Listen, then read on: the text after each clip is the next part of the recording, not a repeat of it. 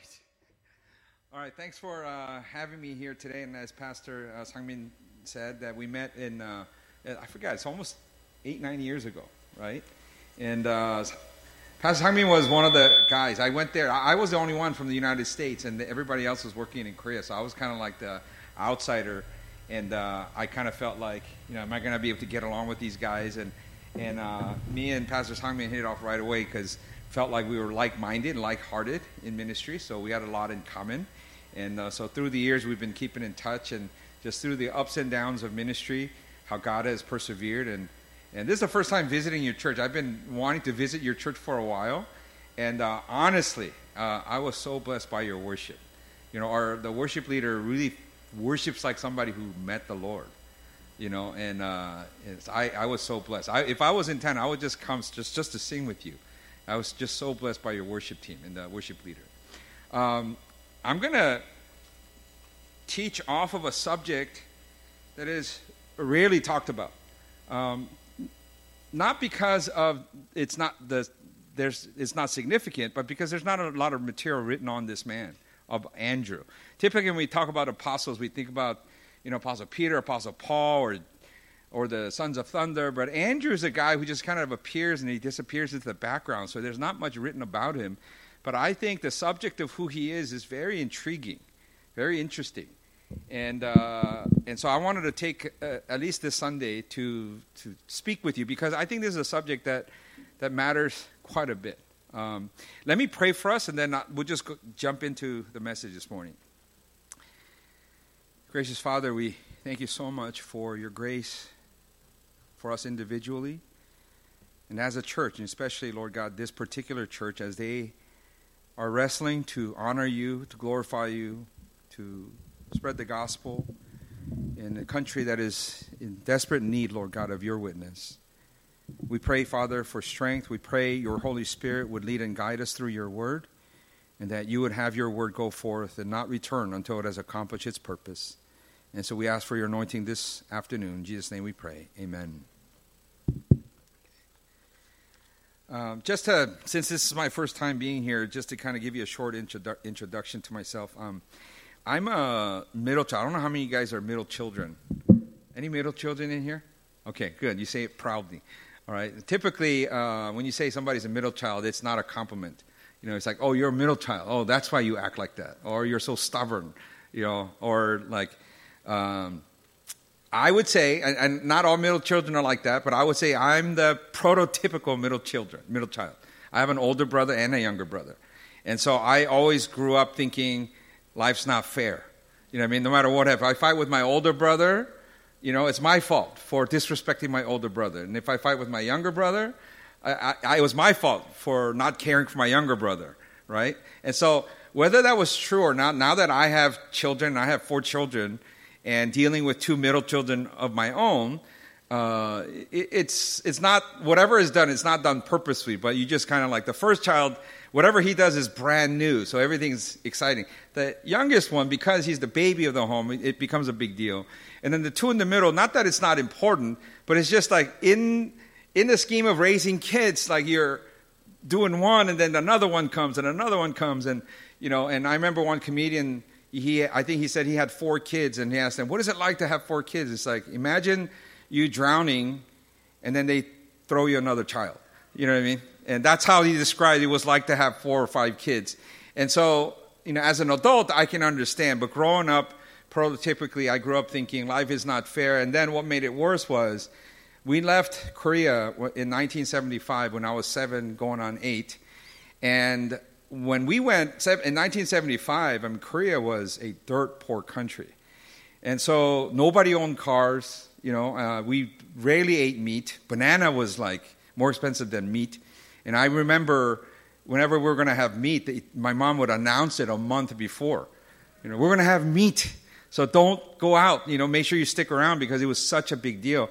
So when we went to U.S. in 1975, U.S. was heaven on earth. At least that's how people thought, right? And there's a lot of people coming to U.S. thinking that that's where it is, and that's how Korea was.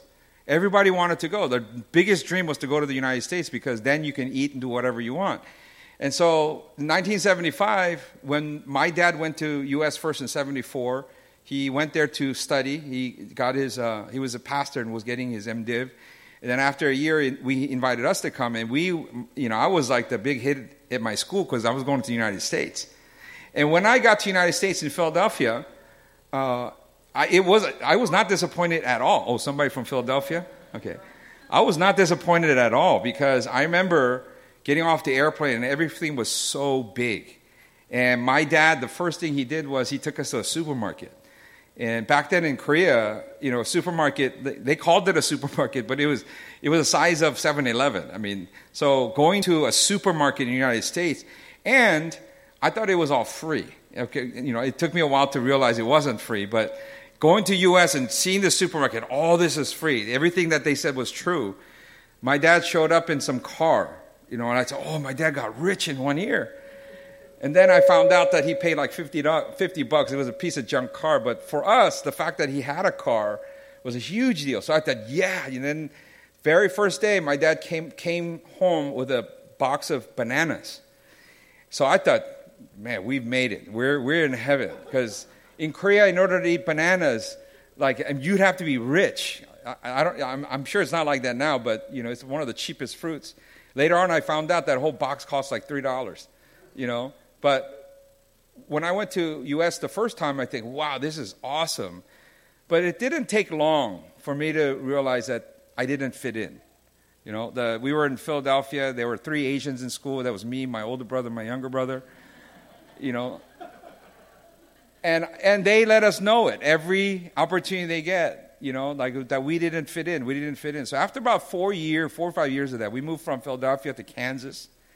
And you think there's no minorities in Philadelphia. In Kansas, I actually had kids follow me home because they were curious how somebody like me, Korean American, would live. And then from there, I went to Deep South in Atlanta. And you talk about, discrimination. I mean, even as a child, I every day I went to school, it was like, I don't fit in. Why did we come here? So it added to this bitterness that I had when I was younger. And then we moved back to Korea in about 1980, and I stayed here for 2 years. And I remember coming back to Korea thinking, yes, I'm going back home, where I finally belong. But as soon as I got here, I started getting into fights, and whenever they would say something, it's like, go back to your country. And that was so confusing.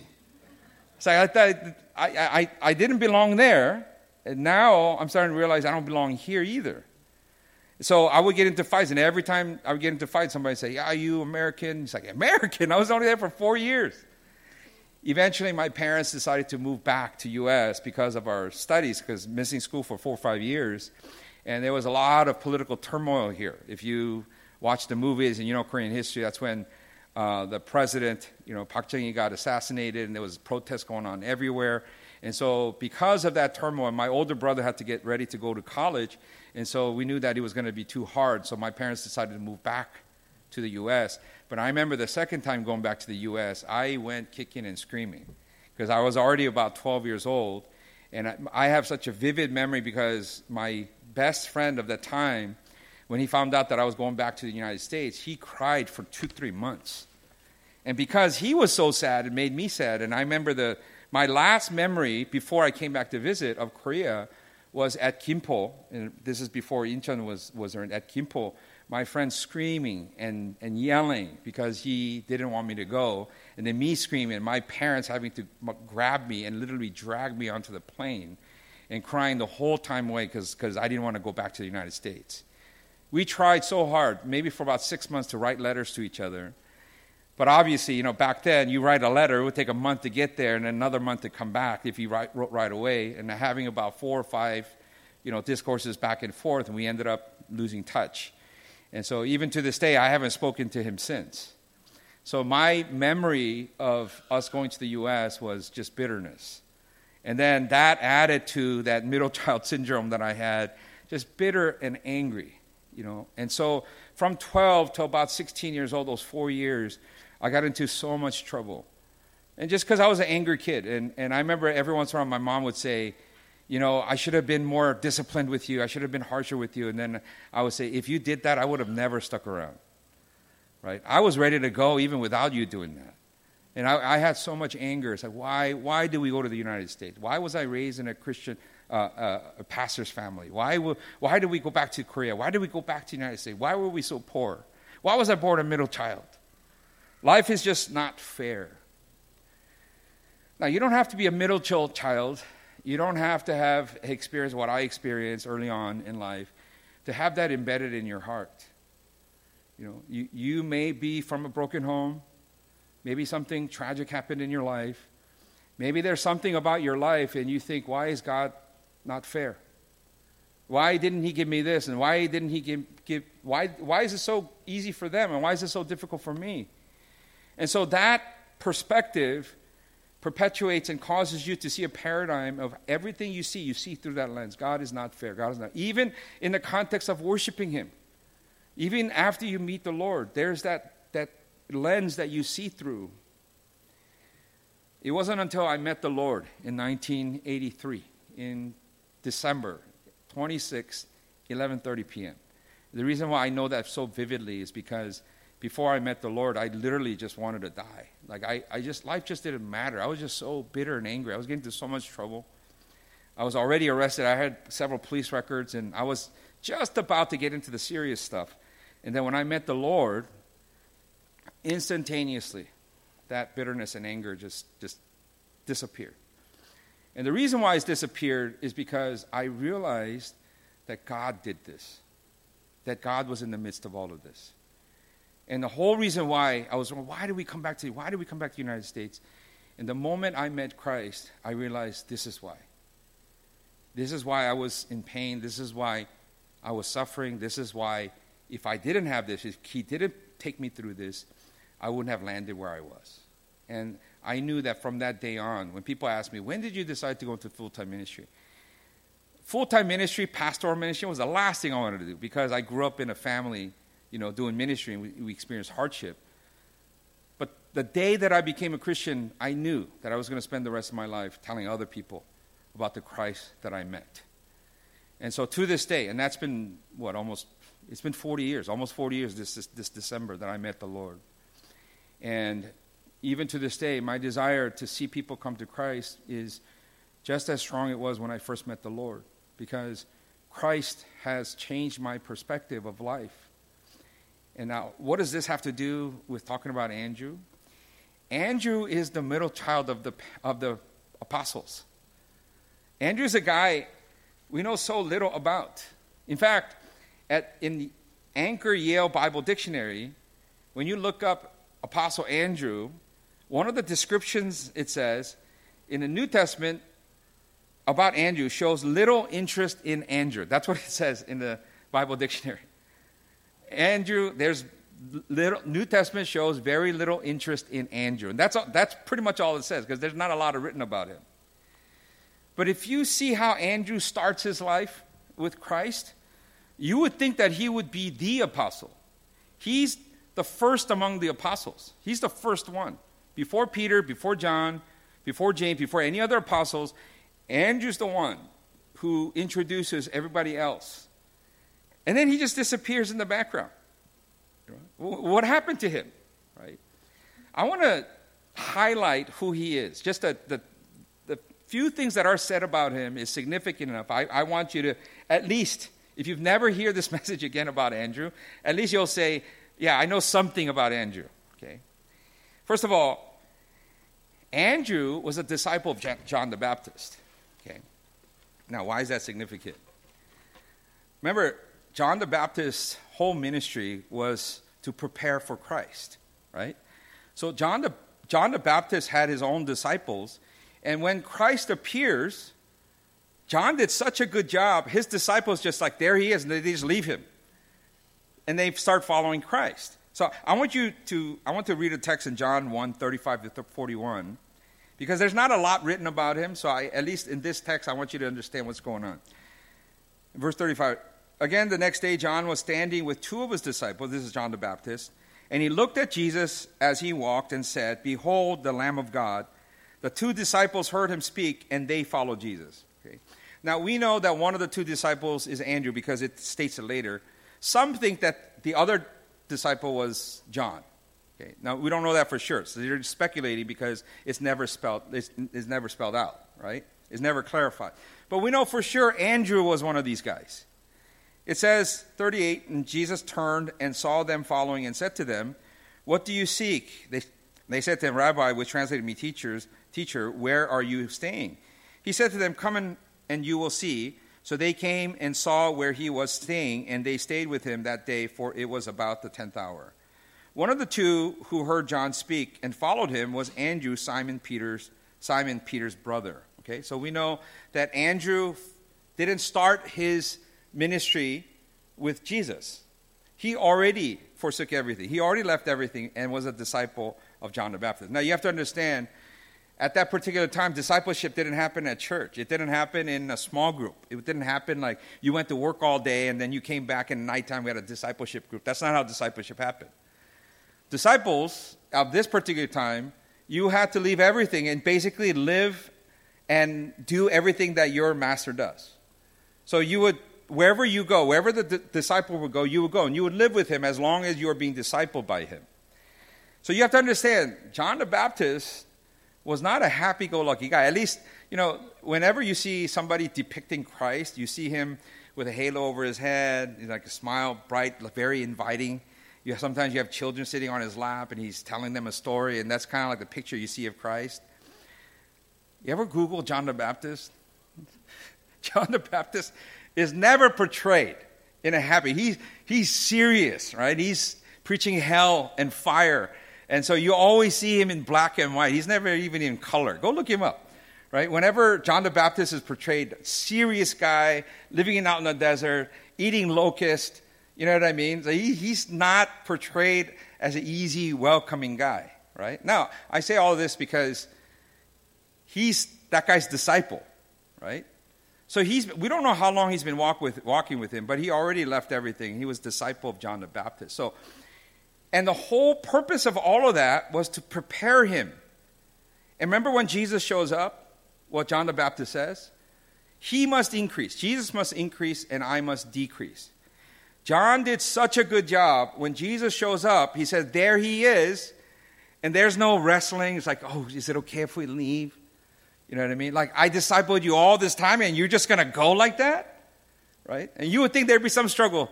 And he said, there he is. And they said, the two guys just got up and left. They just left. But John did such a good job training them, preparing them. So however long that he was with John, Andrew was with John, with Andrew, that he was ready for this, right? So considering all that, you would think he's the first disciple. He was trained before with John, preparing for the Messiah to come. So he had a head start before any of the other apostles. That you would think that he would be the head guy, right? You would think that he would be the guy that Jesus goes to and he's assigned. He's the main guy. You know that none of this happens, right? He does all of it. He starts out with a bang. And then he just disappears to the background, right? In fact, all of the New Testament, there's only 12 times that he's mentioned. Not of the 12 times, 4 of them is just a list of disciples. A majority of the other 8, he just mentioned in passing. So what I just shared with you is basically the sum of some of the big chunk of what we know about Andrew, right? So the question is, why did he go to the background? Why was he treated unfairly, right?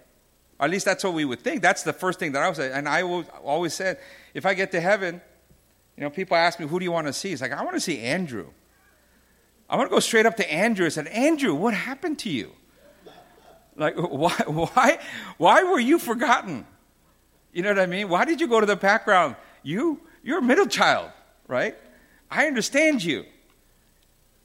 I remember I told you I had 2 middle children. The third one is a girl, and it's the only girl in our home, so she's not really a middle child, right? Because she's the only female in our home. But I have a second child, typical middle child. And I remember when he was a young kid, when he would get mad at his older brother, instead of directly saying, I hate you, or, why are you doing this to me? He would sit there and he would say, I love mommy. I love daddy. And then his younger sister, I love faith. And then he would end it by saying, that's it. That's how he would express discontent with his older brother. He wouldn't say, you jerk, why'd you do this? He's like, I love mommy, I love daddy, I love faith, and that's it, right? So we all knew what he was getting at, right? By not mentioning his name, he's saying, like, I'm discontent with you. When we follow the record of the apostles, it's like, we know Apostle Peter, we know Apostle John, we know Apostle James, and that's it. You have to understand, Andrew and Peter were brothers. John and James were brothers. So these four were business partners. So these four guys knew each other long before Christ came. They grew up together in the same town, same fishermen, same business. Their parents probably were friends, lived near each other. But the other three became the inner circle, and Andrew, who introduced all of them to Christ, just disappears. Man, you talk about a middle child complex. I don't know what happened, right?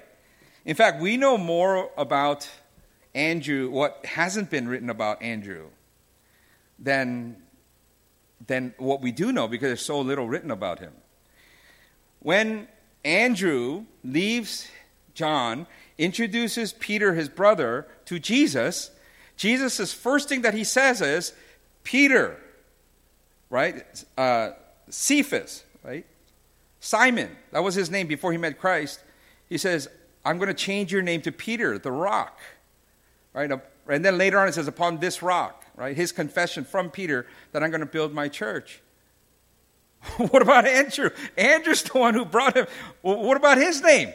Nothing is mentioned. He brings Peter, and they said, Peter, here's the man I've been waiting for. And then Andrew just disappears, right? In fact, in Mark chapter 5:37, Jesus is going to heal the synagogue official's daughter, and it was early on in his ministry, so he didn't want the word to spread. So this is what it says. And he allowed no one to accompany him except Peter, James, and John, the brother of James. Right? Andrew's left out. He said he didn't want this to spread, so he's only kind of three brothers, and then Andrew's not there. Transfiguration. Man, that's a hard one, right? Transfiguration, said Matthew 17:1. Jesus, 6 days later, Jesus took him, Peter, James, and John, his brother, and led them up on a mountain and by themselves. So those three, Peter, James, and John, were given vision, and they heard the voice of God. And then afterwards, remember what they said, don't tell anybody. Can you imagine the three, they going up themselves anyway? You know, and then Andrew's kind of sitting back, he's like, where's Jesus taking them? And shows them the greatest vision that any human being can see. Here's the audible voice of God, and Andrew's probably waiting. He's like, hey, dude, what happened? And he said, can't tell you. Can you imagine Andrew? Like, what? You can't tell me. And then can you imagine later on after the resurrection, they said, so what did you hear? We heard the voice of God. And Andrew was not taken up. And then at the Garden of Gethsemane, when Jesus was praying in his most difficult moment, it says in Mark 14:32-33, they came to a place named Gethsemane, and he said to his disciples, sit here until I have prayed. And he took with him Peter, James, and John, and began to be very distressed and troubled. It doesn't end there. Even after the resurrection, in Galatians 2:9, when Apostle Paul goes to Jerusalem, and he says, and recognizing the grace that had been given to me, James, Cephas, and John, who are reputed to be pillars. So even after the resurrection, the pillars of the Christian faith in Jerusalem, and James, Peter, and John are mentioned, and not Andrew. Right? So the natural question that we have is, what did he do? Did he make a mistake early on when he wasn't given that honor? Was he whining too much? Like, what did he do? Why does he introduce? Why did, with his credential, why wasn't he in the front? Why was he not allowed to experience what the others have experienced? Scripture doesn't mention anything about his preaching, no church planting going on. There's nothing mentioned about any epistle that he wrote. He just moves to the background. In fact, the last time we hear of Andrew is in Acts chapter 1, the list of the 11 disciples, and that's it. And he's never mentioned anywhere else. James, John, Peter are significant all throughout Scripture. Andrew, Acts chapter 1, and he disappears. So the natural question is, there's reasons why there's not much mentioned about Andrew. We always hear about Andrew in the context of all the disciples, but rarely about Andrew himself, because at the end of the day, the more you look into it, it's like, what happened to Andrew? Right? Why was he not part of the inner three? There is no record of Andrew making any mistake. In fact, everything, even if it's brief, everything mentioned about Andrew was positive. So the natural question is that we would have is, why did he not get the honor? But here's the punchline. Here's the point that I'm trying to get at. Our natural inclination, because of the paradigm that we have about life, we naturally think because Andrew was more deserving. Andrew never made a mistake. Andrew was the one who sacrificed first. Andrew had the most training because of John the Baptist.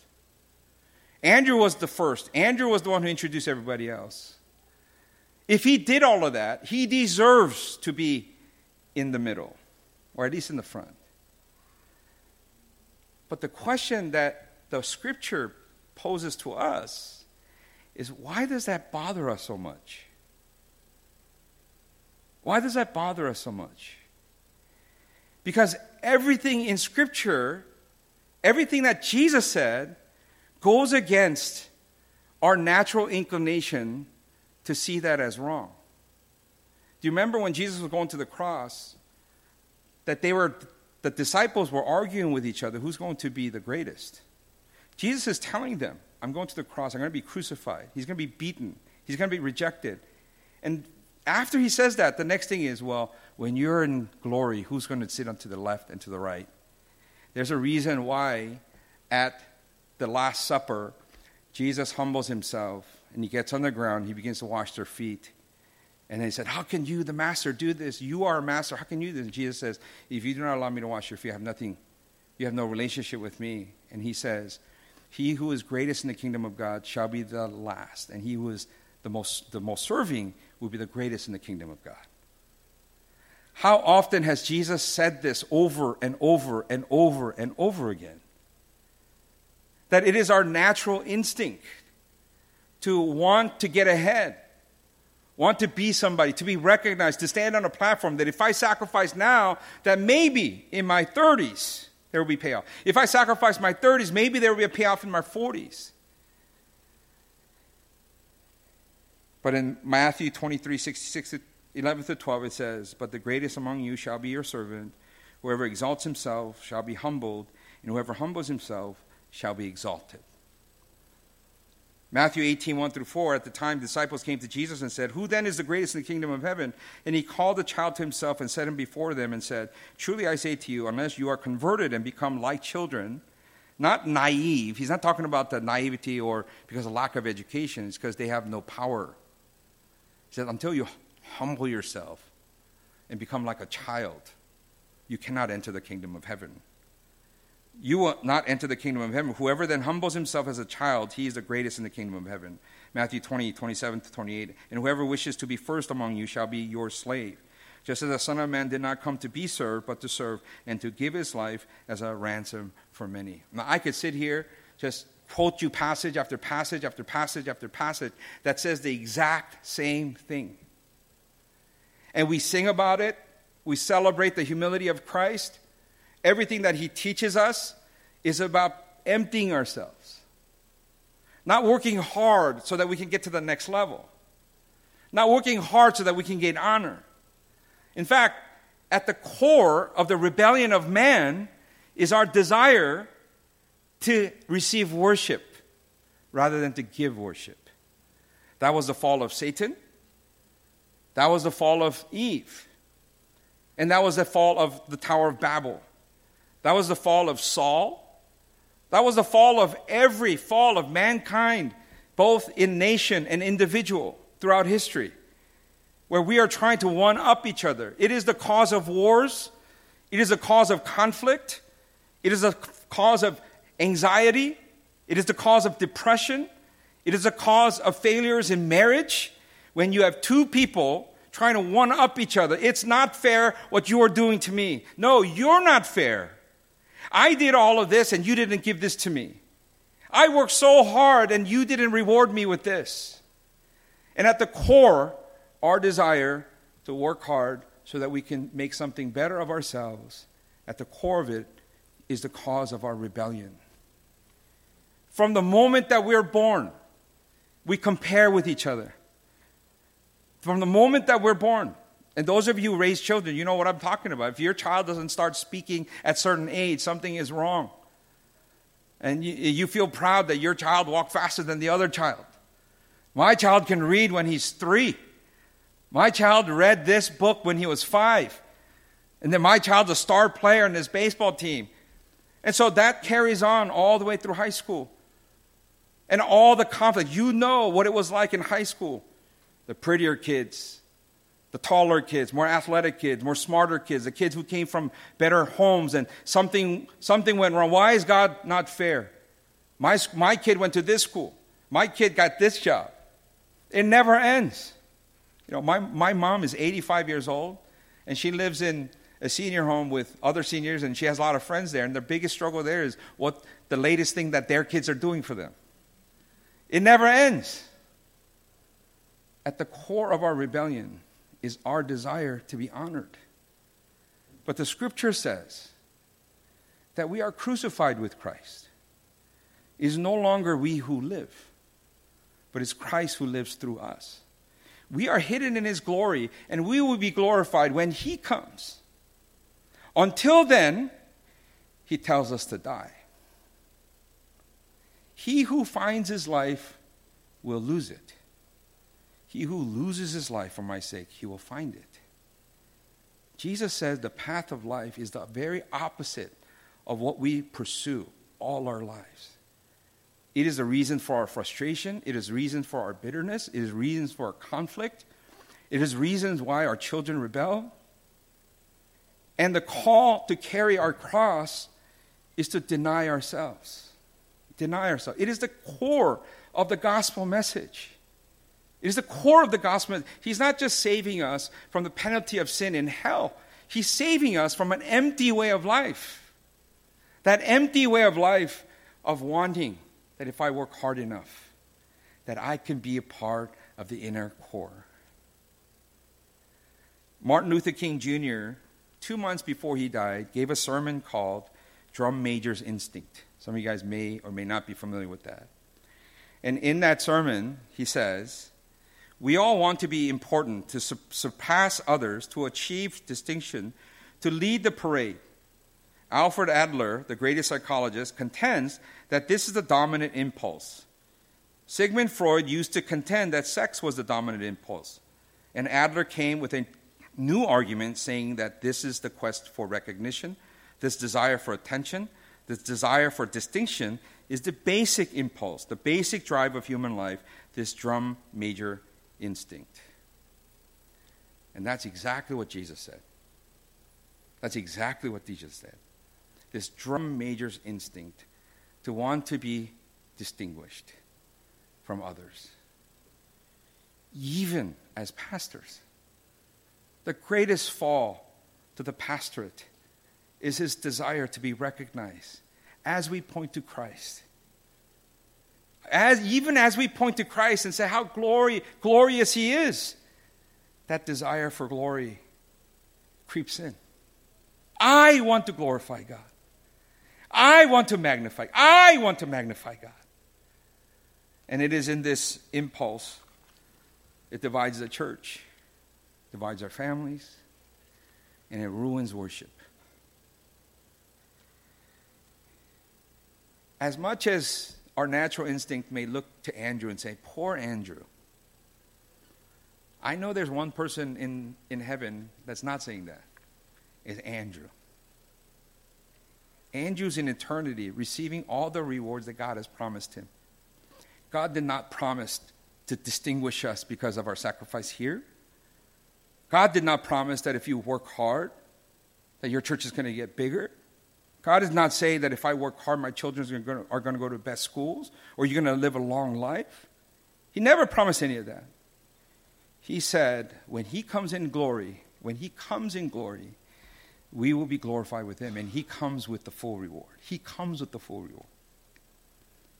In fact, what he did say was, because they did not know me, they're not going to know you. They didn't respect me, so they're not going to respect you.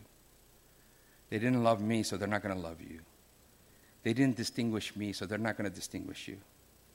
So the more we desire distinction in this life, the more we oppose what God is actively doing in our lives. God opposes the proud, but gives grace to the humble. As fundamental as that is, if we don't change our paradigm, that paradigm causes us to receive and reject parts of the Bible simply because we don't think it's fair. Jesus must not have said that because that doesn't sound fair. He must not do this because that doesn't sound fair. We don't take his word at value because we have a value system that he needs to fit into. If I don't determine it to be fair, it must not be right.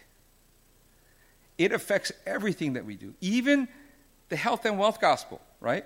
You don't need to have purple hair and drive around, right, in Rolls Royce and flying around with a $300 million jet to be the health and wealth gospel. Think about when we celebrate and what we mourn over. You say, oh man, God's been so good to me because I got a good job. God answered my prayer because I got a raise. Think about how often we praise God for material blessings. And then we say, God, where are you? How come you're not answering my prayer? Because we got sick, we got fired, things aren't working out, people are not favoring me. How much of that paradigm comes from the drum major's instinct? At the core of what you and I have been called for is to glorify God to the best of our ability and then go home. Go home. It's not to leave a legacy, not to have people talk about me for the next 100 years, not so that people will know who I am, not so that our church could be the biggest church and the most influential church, just to simply point to Christ, and then when it's time to go home, just go home.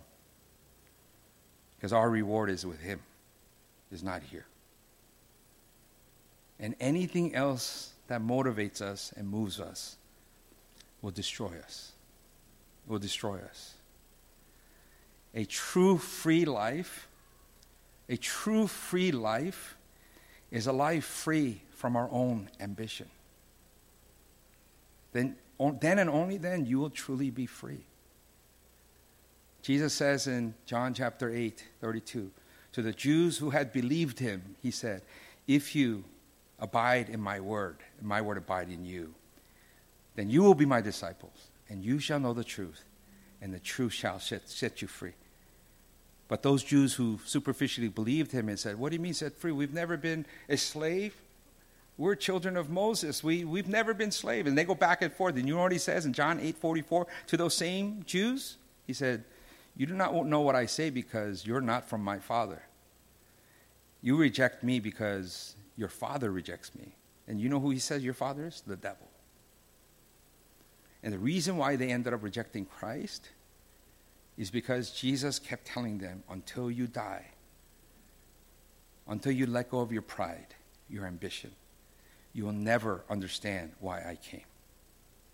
He came to set us free. He came to set us free. He came to give life and give this life abundantly. This abundant life comes when we recognize that this true life is in Christ and Christ alone. I pray that your church will be a church that glorifies God, right? That God is glorified. When people come into this room, that they see people who are emptied of themselves, humble people, just serving like Andrew in the background, not trying to get recognition, and do your job, and when it's time to go home, just to go home. And God receives the glory. If there's anything that I've learned through these years of ministry, is God is seeking for his own glory. Not yours, not mine, not this church. And he will glorify himself when the pastors, the leaders, the congregation no longer fights for their own glory and is willing to live their life for his. Let me pray for us and ask the Lord's blessing upon your church and upon your leadership, that Christ would be exalted in this church. Father, we thank you so much for this congregation. Lord, I can already sense your heart, Lord God, for the souls of this country. Whether they are born Korean or whether they are expats that have moved here. Lord, you have been a tremendous presence, Lord God, in this country for so many years. And as materialism, as desire, Lord God, of more things in this world has so deeply penetrated even into the churches, I pray that you would make King's Cross a place where your name is honored, your name is glorified. Lord, use Pastor Sungmin to speak your word in spirit and in truth. We pray, Father God, that you would use him and the trials and the sanctification, Lord God, that you have already brought him through. I pray, Father God, that this truly would be a place where people come to fall in love with Jesus. So for that end, I pray for your blessing and your grace to be sufficient enough. In Jesus' name we pray.